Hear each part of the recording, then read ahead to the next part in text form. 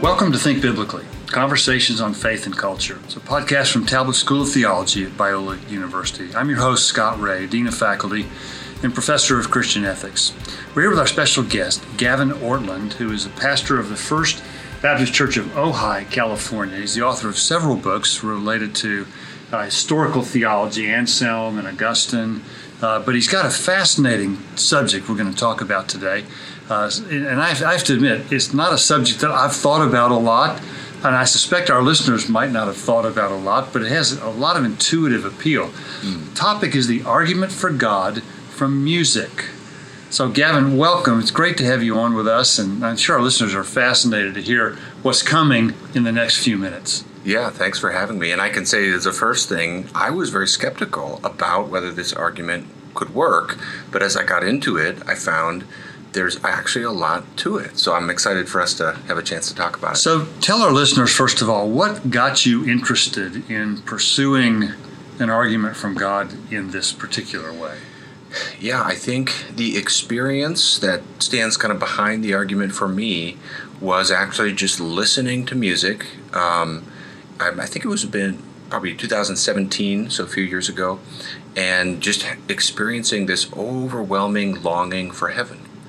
And that wasn't the only time in my life that had happened. You can never predict it. You know, it's not like, it was this one song, therefore if I listen to that song again, I'll have the same experience. But I just began to reflect on, why does music do that? And before long, I started getting into some of the literature that it would explain that from a secular perspective. And that just started the process of thought of what's the best way to understand the kind of power that music has. And again, like I said, I wasn't expecting this to be a powerful argument for God. I tend to be pretty skeptical going in because I don't want to be triumphalistic and act as though this argument is stronger than it is. But I was actually pretty amazed, and I'll never forget getting into these philosophers of music and discovering the best of them are pretty honest about how mysterious the power secular or religious. Yes, across the board. Stripes. Of all stripes. The mysteriousness of music. And okay, so let's spell it out really clearly for our listeners. Okay. What is the argument for God from music? Okay.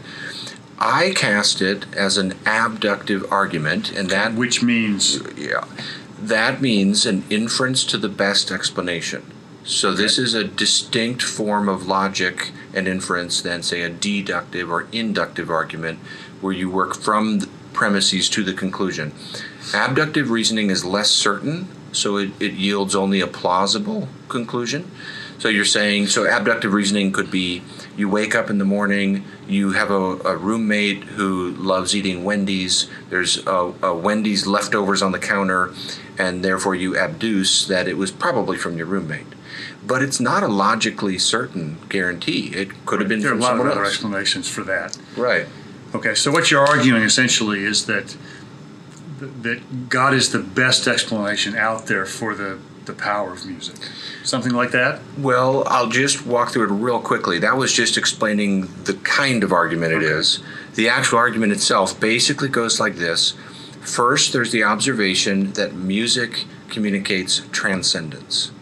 Now, that word transcendence we could probe a little bit, but in my book where I make the argument, I just walk through many different examples of people, atheists, believers, who have had experiences that music has made them believe in something transcendent, or they testify to that feeling of transcendence.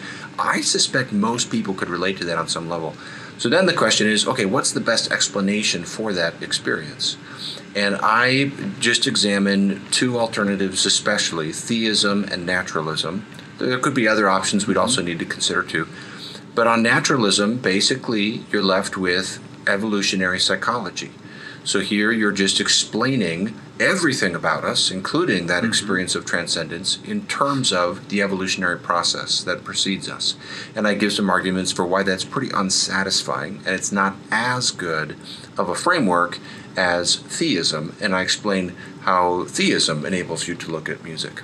Okay, we'll come back to the naturalistic basis for that in just a minute. But you mentioned that this argument is not the idea that music has transcendence is not exclusively the domain of theists. Mm-hmm. That some very prominent atheists have also held this view. For example.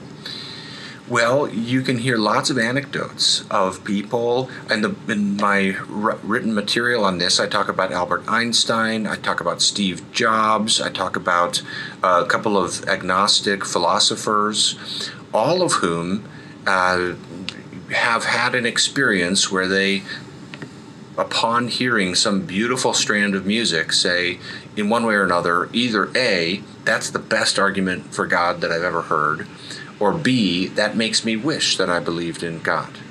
And so that's, in and of itself, doesn't really tell you too much, but it's just a fascinating observation that makes you start to wonder, well, why is that? Okay, so let's go back to evolutionary psychology. That's one of those non-theistic explanations for the power of music. How does that work? Okay, this is really the only option on the table if you're a naturalist, because everything about human beings is explained. And just to be clear for our listeners, to remind our listeners, the naturalist is the one who believes what about reality? Naturalism is the belief that there is nothing beyond physical nature. And that entails that human experience is explained reductively by the process of evolution leading up to us. Now, a theist could also think that evolution plays a role, but they wouldn't see evolution as the sum total explanation. Okay. All right. So the explanation from evolutionary psychology goes how? Well, there's all kinds of theories, and it's so fascinating to read them. Most people come down to a combination of some theory or other. Some theories talk about music in terms of pattern recognition. So, because the great challenge is music doesn't seem to have, and the enjoyment of music doesn't seem to have survival value. People note that music accesses the same part of our brains that food and sex access. And obviously food and sex have survival value. So the question comes up is, well, why did we evolve this love of music? Some people stress pattern recognition. So our brains evolved to notice patterns. Music has patterns, so our brain sort of gets a dopamine hit subconsciously as we're discerning these patterns. That's one view. Another view is that music mirrors speech, and so we respond to music in the way we evolved to respond to other people's facial expressions and communication. There's all kinds of other theories, but I think the important thing to note is they all result in music being kind of accidental. It's an offshoot of the evolutionary process. There's a secular thinker named Steven Pinker who calls music auditory cheesecake. So just as the way our palate evolved such that we love desserts, rich desserts like cheesecake, that's like music. It's what some people call a spandrel, which is basically that's an architecture term for the triangular shape that's created when you build an arch. So it's not the direct result, it's a byproduct of the process. And the idea is our love of music is basically an accident.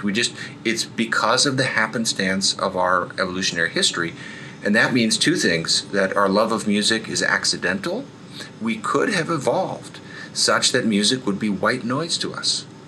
And it means that it's illusory.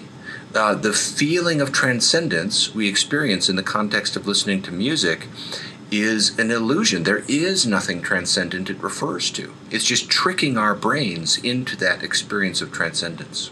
So even though it's a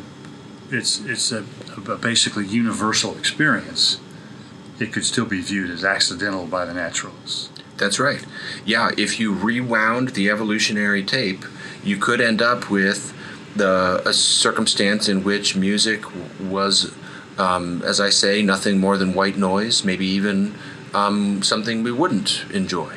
Okay, so why is the theistic explanation better than that? On a theistic explanation, music can be seen, like all forms of beauty, as a reflection of the Creator. In fact, on a theistic worldview, people have often, this is something that really amazed me in my research, Christians have often attached a special significance to music. And you see this in works of fiction.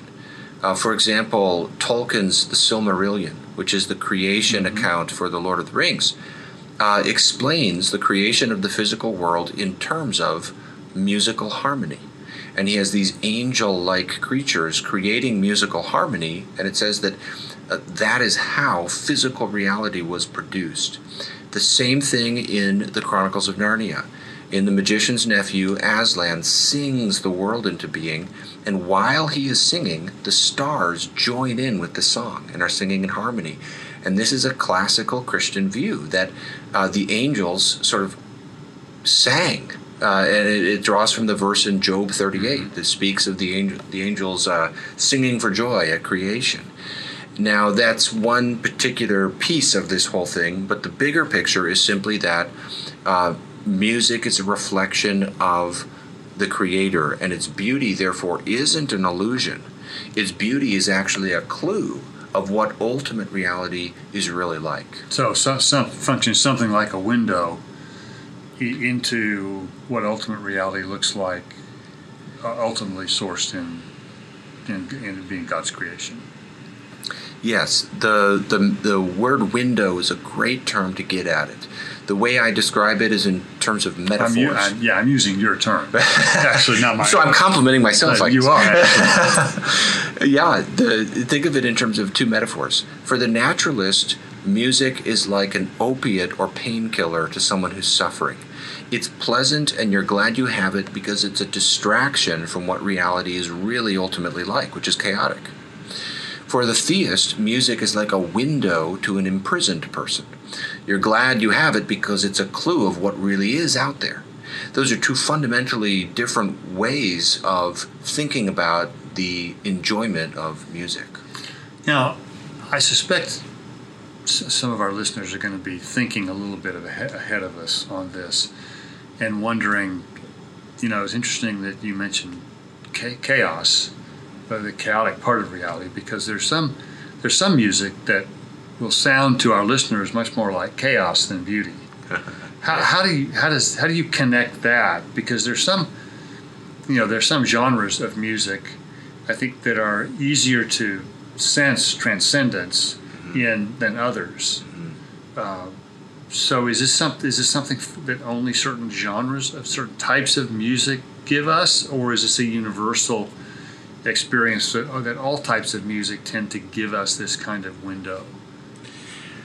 It seems to me, this is one of the points that comes up in the literature on this matter, is to what extent is this experience of transcendence communicated through all music versus certain kinds of music? That's a completely legitimate question. I don't know myself how to exactly demarcate that. It does seem to be more common in certain genres of music than others. Classical music would be sort of a classic example of what a form of music that often will convey a sense of transcendence. I'm not aware of any form of music that is completely chaotic. All music has some element of rhythm, some element of harmony.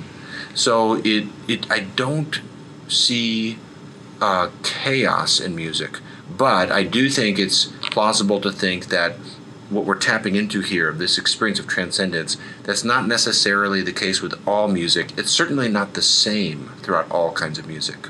Okay, I think that's helpful, because I think about the music of John Cage, for example, who set out to do something chaotic through his music. Right. And it's jarring, and it's almost an affront to the senses, and intended to be that way. Now that may be a little different because he intends it that way, but that's some of what I'm thinking about. Right. Well, and it is interesting because I think you're right that he intends it to be chaotic, and therefore, in a sense, it's not actually purely chaotic because it's intended to give this jarring effect. So if it was truly chaotic, that seems to me that it would be different than what he was doing. And I think part of why his approach is famous and well known is that is so different than what we expect music to be like. True. I'm thinking about some of the really hard rock and roll, the heavy metal groups, Metallica, groups like that. That their music is sort of similar in its jarring effect, but that has pattern and rhythm and rhyme to lyrics, and it does have those patterns. It's just, I think for our listeners, it's probably a little harder to see that transcendence in, say, Metallica. Although we may have some listeners who are really avid fans too. So if I'm stepping on your toes, folks, I'm sorry about that. But I could see that. I think that's a valid question, right, for some of our listeners to raise. Right, and it seems to me the argument for music would not require that all forms of music equally convey that experience. It would just require some to. Although with hard rock, if you go to a concert of Metallica or something like that, I think someone could make the case that there's a different kind of energy and even transcendence that can be conveyed through that music. But it's very different than other forms of music. That's one of the things we'll talk about, is the way music communicates so differently. Yeah. So let's get to that. You say music conveys meaning. Okay. Now I take it you mean the music itself, not necessarily the lyrics, though that's certainly included. But it's not restricted just to the lyrics communicating meaning. That's right. And in fact, when philosophers of music speak about musical meaning, they're actually referring not to the lyrics. They're referring to this puzzling phenomenon that here we're getting into the meaning of that word transcendence. What do we really mean by that? And it is just an amazing feature of music that so many find mysterious, is music is able to convey meaning, and yet it's very difficult to say how it does so, because music communicates meaning so differently than anything else we experience.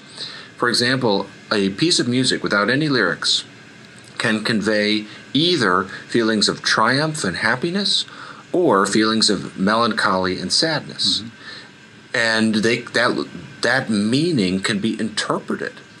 But how does it do so? Music communicates in a non-representational manner. So it's different from language.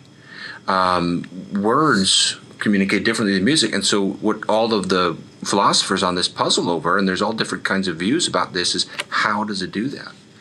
Okay. And the best explanation for how it does that? Well, in terms of the argument for God from music, the important point is that music seems to have an ability to communicate or to convey meaning. And the question is, how does it do that? Now, if you have a theistic framework, that is so not surprising. Because of the what music is taken to be. Namely, in fact, that's what Peter Kreeft, a great Christian philosopher, says, is music is the original language, which is a powerful way of thinking about music. And that would fit entirely with the angels singing the world into being. That is one framework by which you could understand musical meaning. Is, well, this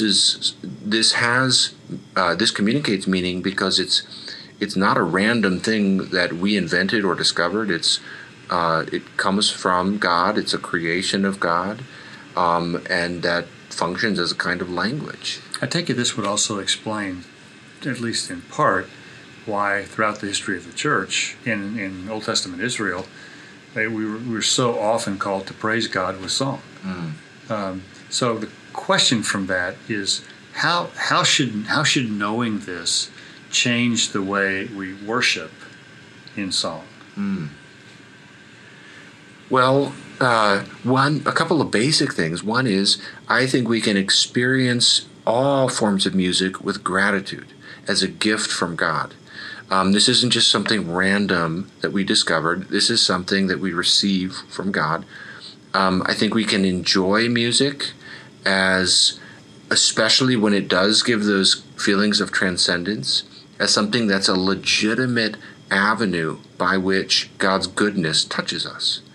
you needn't feel guilty for feeling longings for heaven about music. You should think, this is what it's designed to do. This is what it should do, now and again.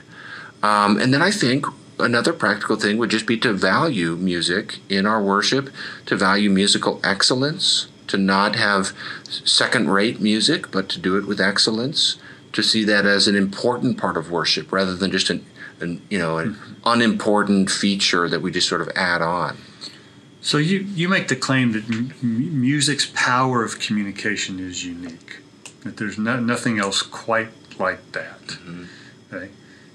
Let's try to spell out for our listeners in a little bit more detail of what makes that so, and it's how it's. And I think you've made a good point that it's just different than words. It's not symbolic. Mm-hmm. It directly touches our intuitions. Yeah. In less mediated ways than literature or spoken language or oration, things like that. Yeah. Yeah, this goes back, and we can unpack this a little further, what I mentioned a moment ago of music communicating in a non-representational manner.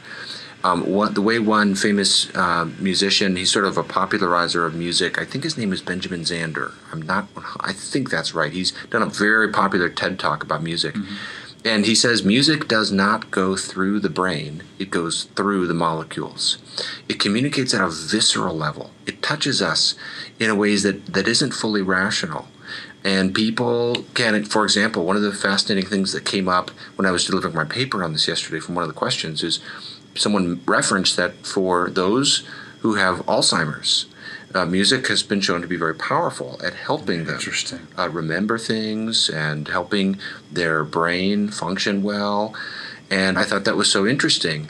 And there's many other examples of that where music can affect you even when you're sleeping, for example. It can affect your mood while you're asleep. It's so interesting. So music has this sort of direct point of contact with us. It communicates through in an almost sort of physical way. Not just through our intellect. And so again, this is the great puzzle the philosophers of music are wrestling with, is how does it do that? What gives it that power?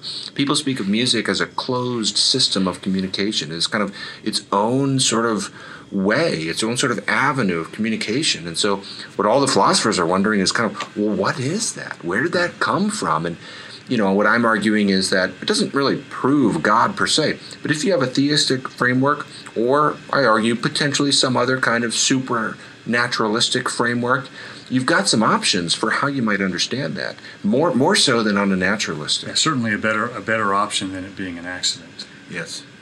So one more question. Spell out a little bit further this idea of music creating this longing for heaven. Uh-huh. One way that it could be understood is in a more general way, in the way that all beauty can make us long for heaven, because all beauty is from God, therefore all beauty makes us long for God, ultimately, and heaven is where we will experience the most intimate and direct kind of contact with God. Theologians talk about the beatific vision in heaven, for example, where we see God, and however someone understands that, we'll have some powerful encounter with God in heaven. So it could be understood like all beauty, like that. That's how this, as I mentioned at the beginning, this all began for me. I'm sitting at my desk in Chicago, and I'm listening to Hans Zimmer. He writes these amazing, beautiful soundtracks for movies. And I love his music, and I just remember this longing. How do you convey it? Somebody listening to this will have had an experience that will enable them to know what I'm trying to say, even though I can't fully communicate it. This longing for something beyond the world comes into your heart as you're listening to this beautiful music. And so I think music can function like that in the way that all beauty can, just in the way that a waterfall or a sunset or the flight of an eagle or a cloud formation can do the same thing. If we wanted to go further than that, some have argued that music has a kind of eschatological quality, which means end times, so kind of looking ahead kind of quality to it built into it. Because part of what makes music meaningful and beautiful is this pattern of tension and release. And there's a kind of narrative structure to most forms of music, that where the complexity builds and then ultimately resolves. And so some people have argued that music is a sort of faint reflection of the very nature of creation, which is temporal and proceeds and then ultimately resolves. And so I'm not 100% sure how to think about that exactly, but I find that intriguing. And I certainly think at the basic level, music just functions because it's something good that God made. Wow, I hope our listeners have found this as fascinating as I have, because this is so interesting to me. And it's personal for me too, because my middle son is an audio engineer in the music business. Oh, and is a long-time musician himself. And so I think to see the notion that, any genre of music has the potential to do this, to give us a window into what God is like and express that longing for heaven and to touch us viscerally, I think is very, very powerful. And it's one of those intuitions that I think most of us have. But I'm so grateful to you for helping us articulate what our intuitions, what resides in our intuitions, but we may not always be able to explain exactly what it's about. So, Gavin, this has just been fascinating. So tell our listeners just one last thing, a little bit about the book that this comes out of. Sure. Yeah. Thanks so much for this. Has been so fun to talk about. The book that this comes out of is called Why God Makes Sense in a World That Doesn't. The subtitle is The Beauty of Christian Theism. It's just out this month as of this recording, November 2021. And it's a argument for the existence of God. I share a little bit of my own experience of kind of times I've had to wrestle through that and how apologetics has helped me. But I'm approaching apologetics in a little different way. I take 4 classical arguments and I put them in a narrative frame. So the cosmological argument, or the argument for God as first cause, is the beginning of the story. The teleological or design argument is the meaning of the story. The moral argument is the drama of the story. And the Christological argument is the hope of the story. And then I present them as abductive arguments, and I present them with a view to their beauty. So I'm saying this is not just a more plausible story than naturalism, it's just a better story all around. Well, to our listeners, stay tuned for that, because we have Gavin scheduled to record that episode on the book as a whole. So you'll hear a lot more about that in the weeks to come. So, Gavin, this has been so interesting, and so appreciate you coming on with us to talk about this. Gavin Ortlund, the Argument for God from Music, is great stuff. You can read about it in his book that's forthcoming. So thanks so much. This has been just a terrific, insightful time. Thanks, Scott. Really enjoyed it. This has been an episode of the podcast Think Biblically, Conversations on Faith and Culture. The Think Biblically podcast is brought to you by Talbot School of Theology at Biola University, offering programs in Southern California and online, including our Master's in Christian Apologetics, now offered fully online. Visit biola.edu/Talbot in order to learn more. If you've enjoyed today's conversation with Gavin Ortlund, give us a rating on your podcast app and please share it with a friend. Thanks so much for listening, and remember, think biblically about everything.